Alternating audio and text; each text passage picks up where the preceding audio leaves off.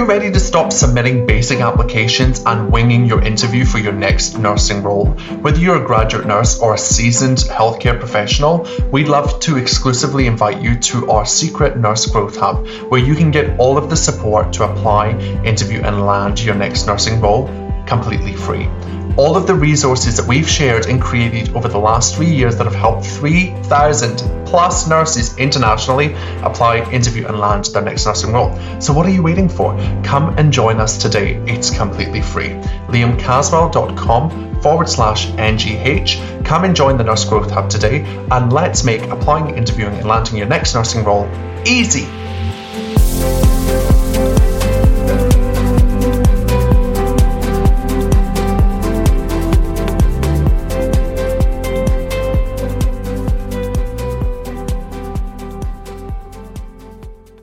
Julie Blackburn is an experienced registered nurse, midwife and company director. She's currently employed as a nursing lecturer at the University of Canberra, covering casual shift vacancies at the local hospital maternity ward on weekends and contributing to the work of 2 local non-government agency organisations as chair of the board for the Capital Health Network and deputy chair for Karalika programs.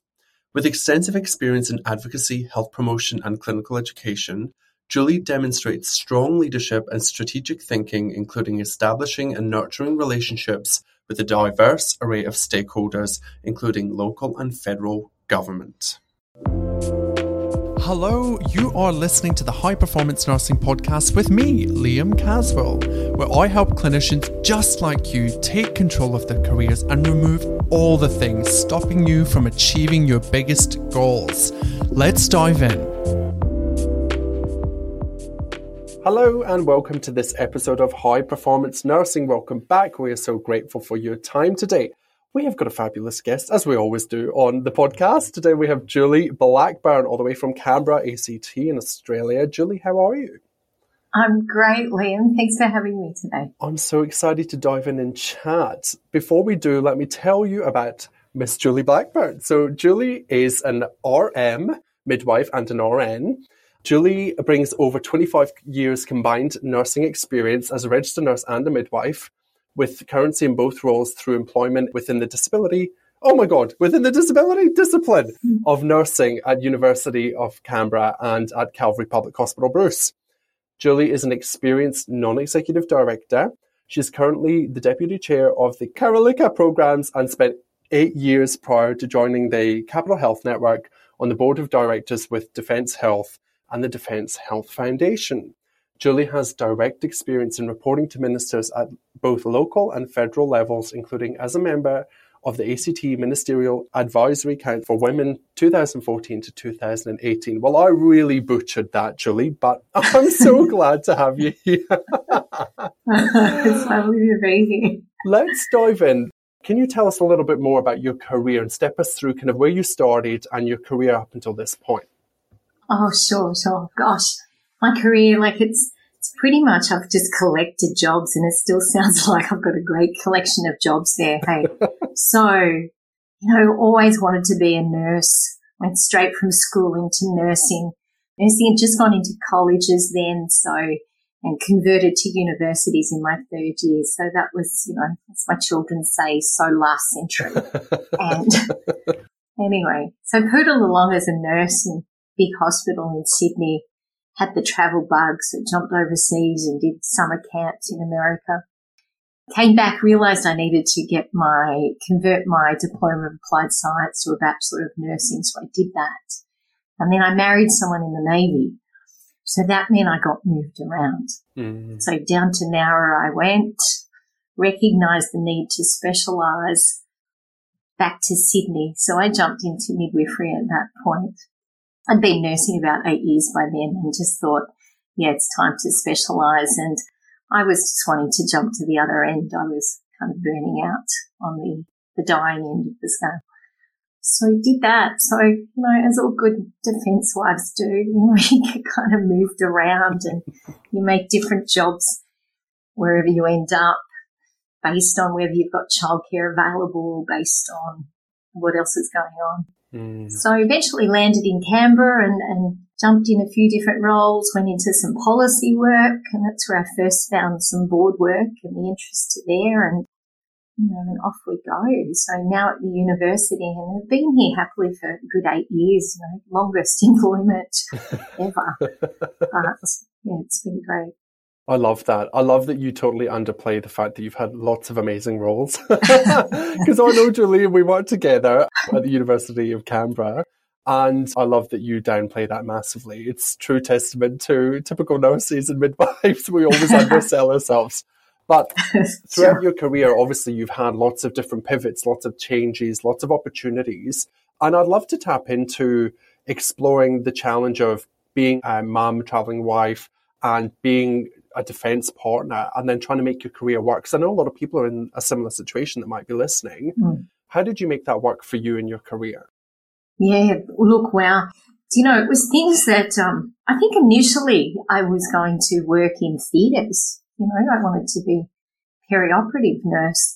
So I was down in Nowra and I had an opportunity where they were going to train me, because my position at that time was, how do you become experienced if no one will give you the experience? And so they said, well, we'll give you a go.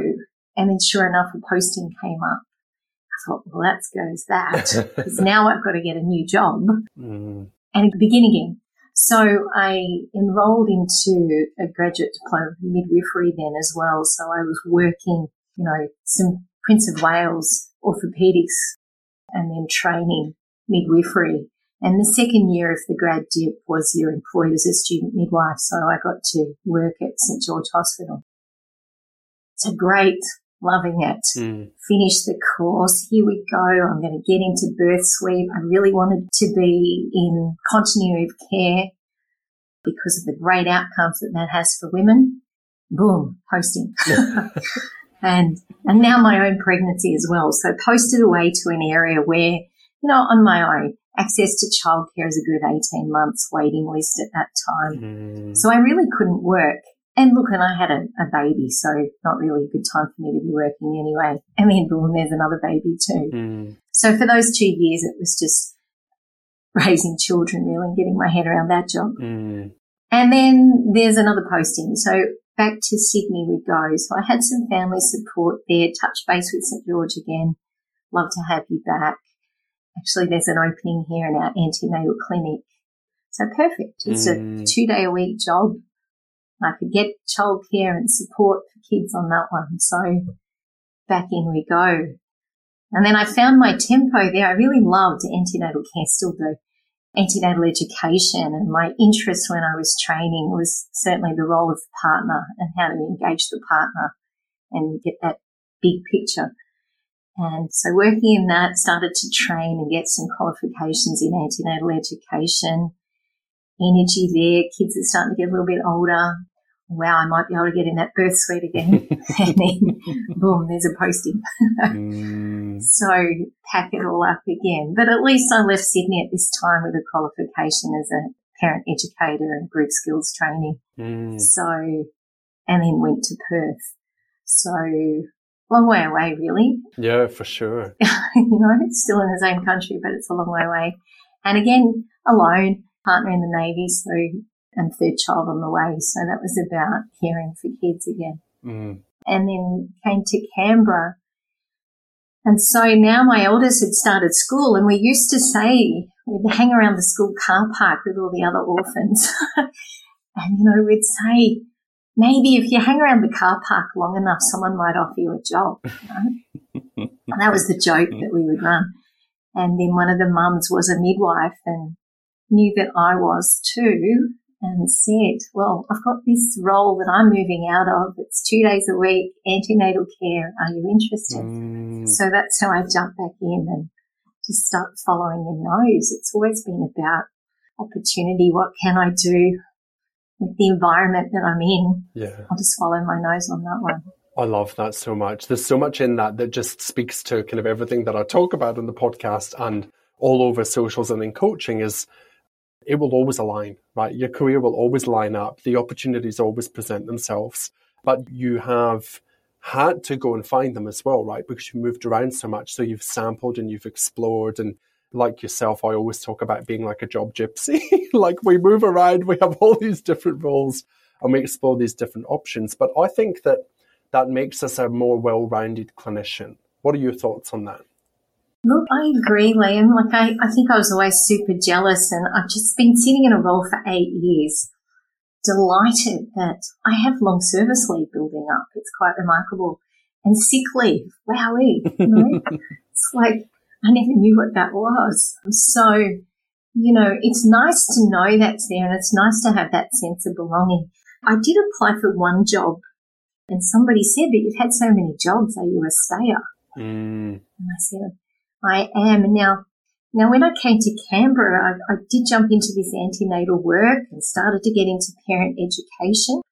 And again, I found myself at another crossroad. There was an opportunity to be a parent education coordinator at the hospital, or there was a role that was an advocate for defence families. And I was starting to see some need for support in the defence family space, and using my own personal experiences, but also what I would see through antenatal clinics. Canberra has a high defence population, and I was just thinking there was some extra support needed. Afghanistan and the war was really kicking up, lots of deployments, lots of stress. So I think the nurse in me was starting to get a little bit feeling protective of these people and thinking, wow, they're not doing it right. I think I'm seeing all this rhetoric come out in policy documents and family support manuals, thinking that's not going to help anybody. But not one to just complain at the problem. I think if you've got something to say, you've got to jump in there and try and be part of the solution. Yes. So crossroad in my family where my partner is now getting deployed again and getting posted. But this time we made the decision that he would go to Sydney and I'd stay here in Canberra. And because his family had moved here, they were aging, I had to look after them as well as children. So I stayed put. And I thought I would take a run at this role that was advocating for defence families. Also, it was a bit more flexible in the hours. I thought if I tie myself to a hospital, there's shift work there, there's weekend commitments. I wouldn't be able to achieve that as a single parent. So I took this defence job, which was this amazing leap of faith. And my friends, I'd said to them, but I need to know about government and policy. How am I going to do this job? And they said, just apply. It's a yes, no answer. If they think you can, you'll get a yes. And if they think you can't, you won't. And I figured as long as I was wearing a good pair of shoes, I could do anything. So I love it. That's so good. Yeah, so I landed that job. So I ended up being ministerially appointed to represent defence families and provide direct feedback to the Minister for Defence Personnel and the Chief of Defence Force on the needs of family. And during a time where mental health strategies were a big deal in defence, lots of support requirements were needed. If there's ever a job that I have loved to death, it was that one. I was out of my comfort zone so many times, but wow, my friends that encouraged me to get this job had said, we often just used to chat about being a midwife. We were saving the world one birth at a time, one class at a time, making a difference. But realised if I could get in the ear of a policy maker and change a policy or a legislation, there's a lot more people I can help with that. For sure. Yeah. I love that. That is so amazing. And it's such a testament to your character, and also for everybody listening to follow your gut. Like if you really want to do something and you have all of the self-doubt coming up and the imposter syndrome and all of the reasons why you can't do this, maybe take a deep breath and realize what you can gain from this and what it will require of you and what it will make you become. So it sounds like it's left a long-lasting impression on you, and you've probably taken lots of those things as you moved forward throughout your career. Yeah, it did, man. Yeah, it's pretty amazing. Yeah, for sure. I love that. And so different, diverse, like such a jump from doing midwifery and nursing to then go and work in policy, ministerial life and all of those things. I'm curious, I'd love to tap into your midwifery experience because I think you're our first midwife on the podcast. There we go. So you can have that badge, the High Performance Nursing Midwife. Delighted. And I'd love to tap into midwifery and to explore kind of what a day in the life looks like as a midwife. Or, tell us more about midwifery and what you love about it. So I love the fact that, a midwife is working with women. That's the definition of midwife, is with women. And then midwifery is the practice of working with women. And, I've got to say, when I first jumped into it, I was clueless on what a midwife did. I was sitting there in the classroom thinking, each time we had a class, I went, do we do that? Oh, wow, we do that. That's amazing. So I was just blown away. But what I love is that it's on a wellness model. A midwife is the keeper of normal. In most situations, childbirth and raising children is a normal life event to experience. And the role of the midwife is to really focus in on the woman and what the woman needs, and the woman in the context of her family and her environment, and really pulling out the strengths of that woman, because inherently she knows what to do. And it's making her realize and believe that as well. So there's a big coaching role that comes with being a midwife, and guiding a woman through her journey of pregnancy and childbirth and that creation of family. So, I just love that. And I love then the opportunity that you have with people to make social change too, to try and, really instill healthy behaviours, because that first 1,000 days of a child's life will set our blueprint for life. It creates the emotional ecology that will shape us as we go on. And so we have that moment there. So a lot of my work, I've really, probably from my defence experiences and dealing with some of these other families, I've really honed into how do we keep a family connected, and how do we ensure that that child is raised in a safe, healthy environment. So that's my focus as a midwife. I haven't worked in a birth suite, since St. George. It's all been antenatal care, postnatal care and education. But, you're there right at the beginning, and, the impact you can have on a person will last a lifetime as well. Such a precious role I always think midwives play. Like, nurses, midwives, we're all very valuable and we do amazing work. But I just think it must be so special to be there at any stage throughout the journey of a mother's and a family's process in giving birth and having their first baby or having a second baby. I just think it must be so special. Heidi's laugh. It's something that I would love to experience, but I'm also a little bit scared. It is. Actually, I was just preparing a report to talk to school kids on midwifery. And, it's a great opportunity to even educate people about what a midwife is and what the role of a midwife is, whether it's their interest in their profession or even for their personal growth about, I didn't know that.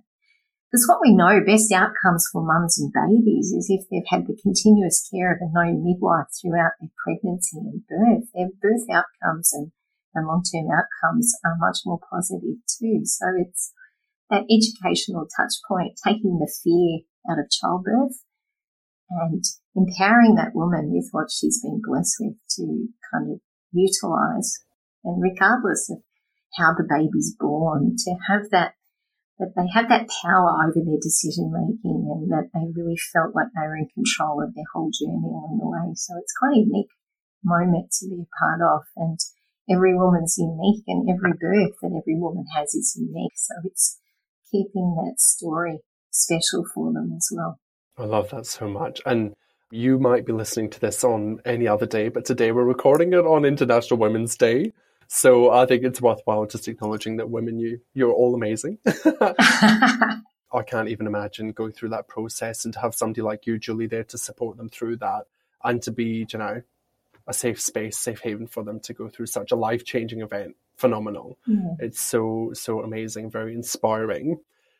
For people that are looking to midwifery and want to explore midwifery, what advice would you give them if they're sitting on the fence? And I know there's lots of people in the network, High Performance Network, that are like, I've thought about it, I don't know. What would you say to them? Oh, do you know, if you're thinking about it, just investigate it as well. You know, jump onto the Australian College of Midwives. What does a midwife do? You know, and there's a lot of advocate groups out there as well. Talk to a midwife. And also just give it a shot. If you're thinking about it, just do it. You know, and if you realise it's not something you're interested in, well then at least you're not going to wonder anymore. Yeah, exactly. Try it. Explore it. You know, you've got that. Yeah, give it a try. Yeah. Yeah, for sure. You know, follow your gut as well. You know, it's a good opportunity. Certainly what holds us back is that financial investment for learning and education, you know. So I do appreciate that it's not always an easy decision to make, but, you know, enrolling through a university, you always have an opportunity. You know, it's about the first 4 weeks and then you can withdraw without financial penalty. So, you know, you have that opportunity to put your toe in the water and take a dip. You know. For sure, yeah. Just explore it and sample. And I think even as an RN, like you might even find in your hospital, there might be opportunities to go and work as an RN within the, you know, the birth, like not in the birth suite. I don't know midwifery very well, but within the unit, the department, potentially on a casual basis or something to go in and help. There might be opportunities like that there to get exposure. It might be something worth exploring as well. Yeah. Certainly, in the last couple of years, I've noticed, you know, COVID's had quite a burnout on the profession and there's a lot of exhausted health professionals out there. So because all the antenatal education classes, and I was casual working in that space, but they were all ceased. And so I said I'd be available for the postnatal ward. And so I've been working every second weekend helping out postnatal. And Sunday when I was there, you know, there might have been 2 midwives, 2 registered nurses. And lovely to see some of our former students that have come through. You know, here I am handing over to someone that was my undergraduate nursing student a couple of years ago. You know, that's awesome. Really sweet. They're critiquing my handover ability, I'm sure. Oh my God, Julie, this isn't how you taught it. But yeah, so, you know, there's always spaces to do that. And, you know, and certainly very different professions now. So when I trained, it was a specialty of nursing, and now it's a separate profession to nursing and separate professional development qualifications with APRA. And I need to maintain currency and I need to show that I am meeting all those professional development milestones for both registrations. So, you know, it's that extra time commitment. Yeah, I love that. And so it should be recognised as a separate, you know, entity for sure. It's amazing work that you do. So lots of options for people that want to explore midwifery. You touched on working with students there, and I'd love to dive into that because I know we have a lot of students that listen to the podcast from all different walks of life and different universities across Australia.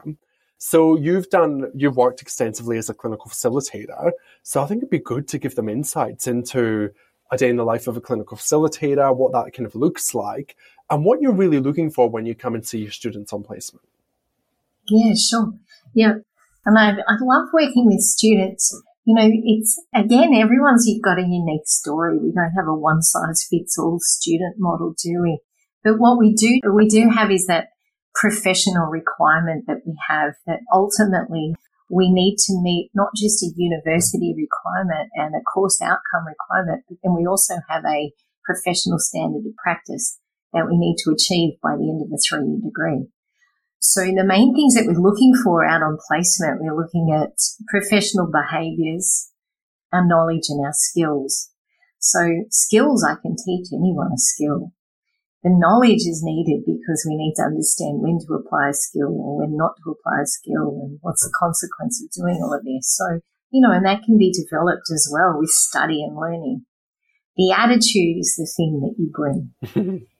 And, you know, my mantra with students lately has been just get comfortable being uncomfortable. Because you will be uncomfortable when you're in a new environment. It is human behaviour. And you're a human first, a registered nurse, student, nurse, midwife, whatever other job description we have. That comes second, but you're a human. So we're going to behave like a human whenever we're nervous. So we're going to turn up to placement first couple of days really nervous and stressed. But we can check in on our attitude. We can show that we're enthusiastic, that we're keen to be there, that we're polite, that we're on time, that we're, really active and part of our learning. So they're the things I like to see. A bit of nerves and a bit of shake, no problem. It shows you're human. For sure. I love that. And I think something else then, Liam, too, having that preparation before we go to placement is always a good thing. It helps settle some nerves down. But really tells us that you are interested and that you're keen to be there, and you're seeing the role quite seriously. And then good habits to be in for when you're applying for a job later. You always want to do a bit of research on where you're going and what you're doing. I love that. I think sometimes in my experience, working alongside you and working as a clinical facilitator, sometimes we might forget that it's an opportunity to network and to potentially plant the seed for future employment. And I think a lot of people forget that the manager, the educator, the level 2, the senior nurse might be on your interview panel when you go to interview.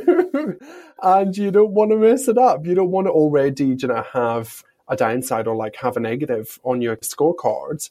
For example, for turning up late or, doing something on placement that was outside your scope and having a bit of attitude about it or something like that. So we've got to make sure that we really use those opportunities to network and build a professional brand, ultimately. Yeah, absolutely. But what can become really stressful for students is, and even my experience as a midwife, new parents or new students, whenever we're new at something, it's like, oh my goodness, everybody's telling me how to do this different. So now that can be hard to unpack, but when we stand back from that, it's what we need to look at is, are the principles the same? So, that I might have a different approach in how I do it, but I'm still following an overarching principle, or I'm still working in a policy framework, that I'm still meeting a legal requirement of responsibility and accountability. So I'm going to learn something different from each person that I meet.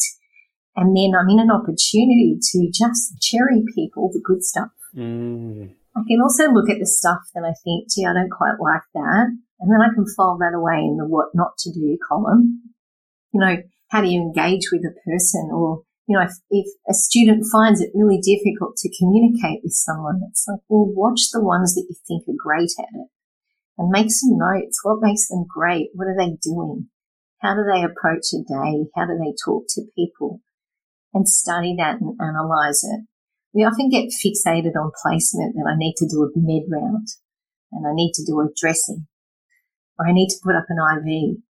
And, these things, the more we do it, the better we get at that. And they can be learnt really easily. But those soft skills about human interaction and how do you get data from another person without them feeling like you've just interrogated them. They're things to observe because some people are masters of that and they're really good. So using placement to do that, watching and listening, not just the doing. It comes back to that task-focused approach, doesn't it? If we look at the career or the job's day-to-day as tasks, like the patient's going to feel like it's just a task. You're taking it off your list. And that's part of the placement experience is bringing your theory, putting it into practice, like you say, cherry-picking who you like and what they do and their approach to it whilst adhering to the principles. I'm curious because often we come across students that are having maybe not such a great time on placement. And it could be for an array of factors, but I know a lot of students struggle with getting the right support, getting the right kind of mentorship, guidance. Some of them might even experience kind of bullying or kind of unprofessional behaviors. How should or could a student navigate that if they were experiencing that on placement? Yeah, sure. And look, it does come up. The hard part about placement is all these people that you wouldn't normally work with, and then you're kind of really close to them and feeling quite vulnerable and exposed. So in the first instance, I think just taking a step back, because we often have to think, what am I bringing to this, right? And just pause. What's my role here? And what is going on for that person? Like these behaviours that they're having, quite abrupt, they seem to be hostile towards me. I'm taking offence, right? I wonder what's going on for them as well. Are they having a hard day? Are they stressed about the caseload? Am I pushing their buttons? And, so I guess the second thing to do, if feeling safe, it's even just asking the person you're working with, are you okay? Mm. Yeah. And am I giving you more work today? Or something like that. Yeah. Sometimes just calling them on that, they're not even aware of their behaviour. Mm. So in most situations, that's really what's happening. And when we call them out, they go, oh my goodness, I'm so sorry. Mm. Or go to your facilitator, because it is hard to be the new person and it is hard to feel junior and feel intimidated. So your facilitator or the team leader is often there and saying, look, I'm having a hard day today. I'm not sure what it is. Have you got any tips for working here today? Mm. Yeah. Yeah, I love that. So often the people we work with might be just struggling as well. Like we don't know what's going on in their life. They might have a child that they're worrying about, an old parent that's stressing them out, financial worries. We don't know any of these stories as well. Or they're just exhausted. They haven't had a holiday in a while, so they're running on fumes. It's also quite stressful to be thinking about care of 5 people or 4 people and stay across it. So outwardly they might look like they're not really engaged with you, but really what's happening is their brain is just being used up by all the people that they're trying to keep track of as well. Mm. And what you're talking about there is that development of the skill of situational awareness from the student's perspective. It's like sometimes nurses are rude and nurses can be unprofessional, and that needs to be escalated in that setting for sure and follow the channels. I don't suffer in silence. Talk through it, work through it to optimize your placement experience. You might only be there for 2 weeks. You're going to make the most of it. But it is situational awareness, reading the room, reading the caseload. Do they have a couple of unwell patients today? Yeah. And I love that. Are you okay? And am I adding to your workload? And is there anything that I can do differently? And maybe it's a day where you don't ask as many questions. Maybe it's just a bit more of an observational day, for example. Correct, yeah. Rather than being like, I think so too. but my facilitator said I've got to do all the meds. Yeah, that's right. That's right. Because there's so many other things we can learn, isn't there? I don't believe there is any such thing as a nothing happening in today placement. Oh, never. Yeah. Whenever you are working with another human, there's a lot happening.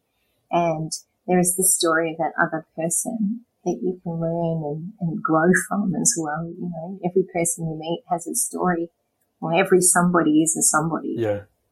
I love that. And you raise a valid point there, because often when we walk around as facilitators, we say, hey, how's your day going? What's happening? And the first thing that you should never say to a facilitator is, nothing. It's pretty boring. It's pretty boring. There's nothing happening. And I'm like, oh my goodness, I've never been bored in my nursing career in my life.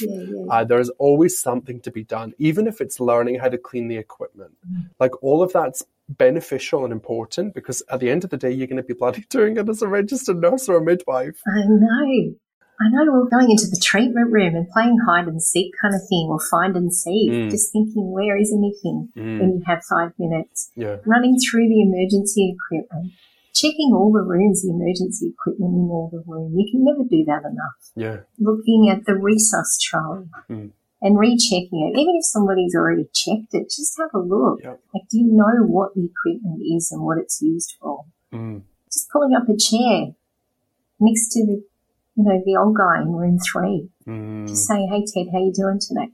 And having a story and looking at what's on their desk and what's in their room and thinking, okay, this is a way for me to develop my small talk and my therapeutic conversation and getting used to talking to someone who I haven't met before. We can never get enough practice at doing that. Never. And particularly the last couple of years, we've been removed from people, haven't we? So, if we're somebody that doesn't like or feel like we're quite shy and introverted anyway, this is a great opportunity out on placement to jump out there. I've got some first-year nursing students now that are teaching the labs, and I love it. It always grounds me and brings me back to the beginning of what's really important. And, saying to them, this is, if you go to a fancy dress party and you're dressed up as Catwoman or bloody Spider-Man or whatever, you become that person and you become this brave, fearless person and you behave in a different way, don't you? put on a wig or a funny hat, you're somebody else. So in that way, putting on your nursing uniform, it's the same thing. It's your Batman suit. And you now play a role. You say, right, the role I need to play here is someone who is more confident than they feel and more braver than they look. I'm never going to fake my confidence, but my knowledge, but I can fake my confidence in this story here today. So, the shirt's the superpowers that we have, and we can hide our true self and leave it in the car. But while I've got that shirt on, this is the role I'm going to play today. I love that. That's such a good visual. And I always say to people, confidence just comes from taking action. Like, confidence doesn't come from watching it for the 20th time. It comes from doing it. Yeah, that's right. After you feel comfortable to do it, So a lot of people say, oh, but I'm not confident yet to do that. Like, confidence isn't going to come and hit you in the face and say, hey, you're ready. No. You're never going to be ready. No, that's right. So just do it. Do it safely, under supervision, within your scope, within the university agreement, and rip the Band-Aid off. And like you said, get comfortable being uncomfortable. I love that so much. Yeah. I wanted to ask about GPA very quickly, because now you're working in the academic space and you're lecturing. And a lot of people ask me this question, and I'd love your academic take on it. The question is around, should students be really hyper-focused and worried about their GPA to be able to land a job? Oh, gosh, no. Like, again, yes, good. You want to try your best. Of course. Like, do you want a nurse that just scraped over the line because they didn't put any work in? No. Like, because I know we often hear people say P's get degrees. Oh, God. And they do. But is that who you want looking after you and anyone you care about? Right? So just keep that in your mind. Is this the best care I can give somebody? That's kind of what you want. So we need to meet the course outcome, and we need to meet a professional standard of practice. But then we need to pull it all together. So I might have a great GPA, but if I can't pull out that knowledge when I'm out in a clinical situation, my GPA is not going to get me through and is not going to help the person that's standing in front of me that day. So, sure, we all want awards, we want great. Yeah, you're right. You're so right. And ultimately, GPA might form, and for people listening, it might form a part of the recruitment process, but it's a very small portion. It might be something that they add up. That's right. You get X for like 20 marks for your interview, 20 marks for your CV, 20 for your cover letter, and then, your GPA is rated. And that's how it will be factored in. Yeah. It's not going to be, oh my goodness, the GPA is so low. No. When you've got glowing references, you've got an amazing professional application, you nailed the interview. I mean, any sensible recruiting manager would say, okay, we'll look past the GPA, because some people are just more practical and less theoretical and less evidence, like less academic in nature, and they're just more hands-on in vocation. That's right. And really what we want to know is this person safe, right? Is this person understanding of their requirements and responsibility of registered nurse, right? Their first year out said there's no way this person's an expert. Actually, I finished so last century. I do not know everything. And the day that I think the day that you think you know everything is the day to move on, because there's always something to learn. There's a new evidence base. There's a new change in policy. There's a new way of doing things. We've got to always be open to influence of somebody else and have that ability to change our practice and adapt our practice according to the situation we're in. And that's really important. We want to see that in a student and a new registered nurse. So are you safe? Do you know your role responsibilities? Will you escalate? Do you acknowledge when you're out of your comfort zone, and will you call for help? Are you a team player? Are you going to deregulate conflict, or are you going to be the source of conflict, So they're the things that are more important. Academic achievement is there, but, it's like that old saying, there's wisdom and knowledge. Knowledge, knowing tomato is a fruit. Wisdom's knowing not to put it in a fruit salad. It's the same thing. I love that. You've got to know how to apply your knowledge. Yeah, for sure. I'm glad we busted that myth here on high performance nursing, because it comes up all the time and it creates so much drama for people, so much mind drama, so they can come back and listen to this and be reassured. I wanted to wrap up and finish on your current kind of position. So you have lots of, fingers in all the pies, which is amazing, and I love that. But you're currently sitting on a high-level board in Canberra, and you chair that board, which is quite a different role for a nurse midwife to branch into. So how did that come about, and kind of what does that involve? Yeah, right. So while I was the national convener of Defence Families of Australia, so that was this ministerially appointed group representing defence families. And while I was there, private health insurance company called Defence Health approached me, diversifying the board, needed women on boards, but also, well, there's a female who also understands families, who understands defence, and, asked me if I'd be interested in taking on this role.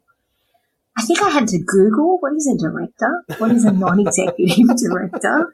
And they're going to put me on this company director course. So Canberra's an interesting space. There's a lot of post-nominals in Canberra, and everyone talks about the qualifications. So I'm like, wow, I've got to look this one up too. Okay, and we're going to put you on this course that starts tomorrow, and here's 2 manuals that you have to read that are about 3 inches thick each, and we'll do this course, 5-day course learning about company.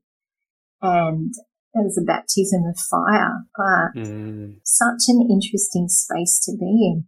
So, I was in this role for 8 years, and what I found, as a director of a company, you're the kind of human face for the company, and you set the blueprint for the strategy for the company and the policies, and, you're financially responsible and, set the risk appetite and all of those sort of things, which are not nursing words at all.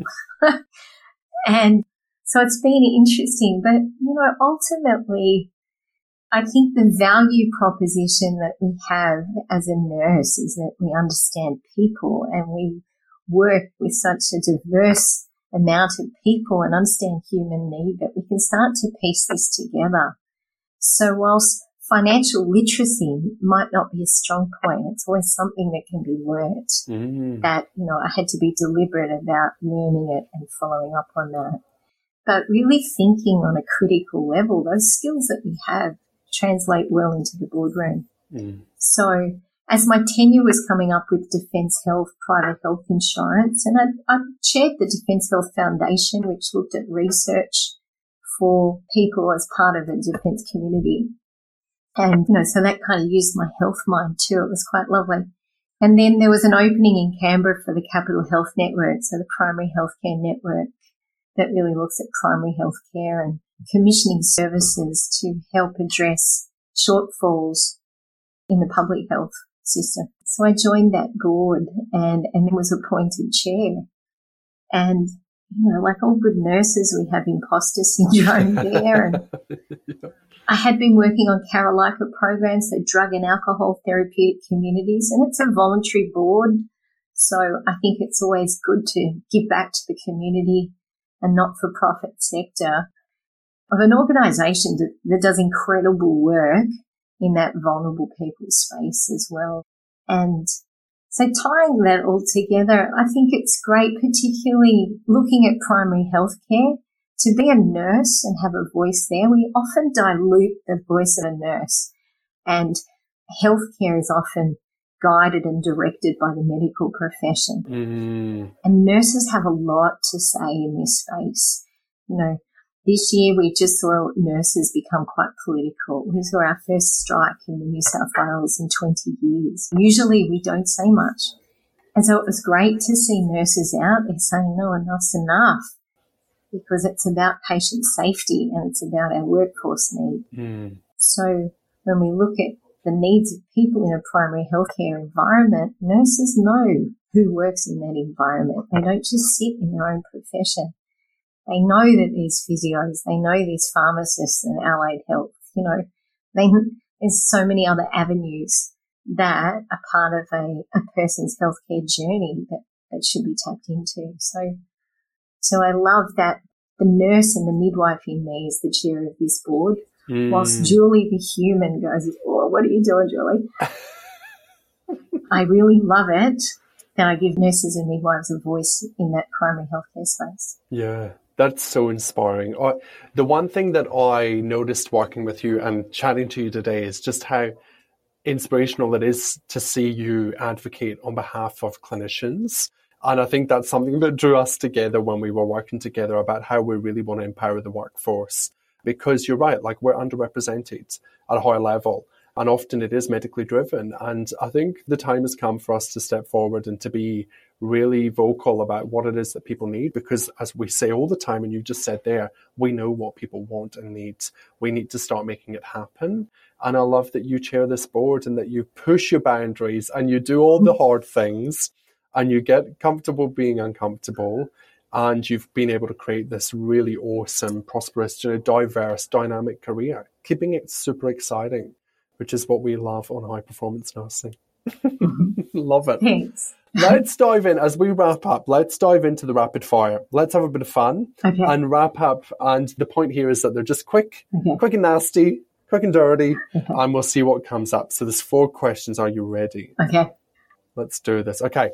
So this might be hard for you to choose, but what's your favourite, nursing or midwifery? It's really hard.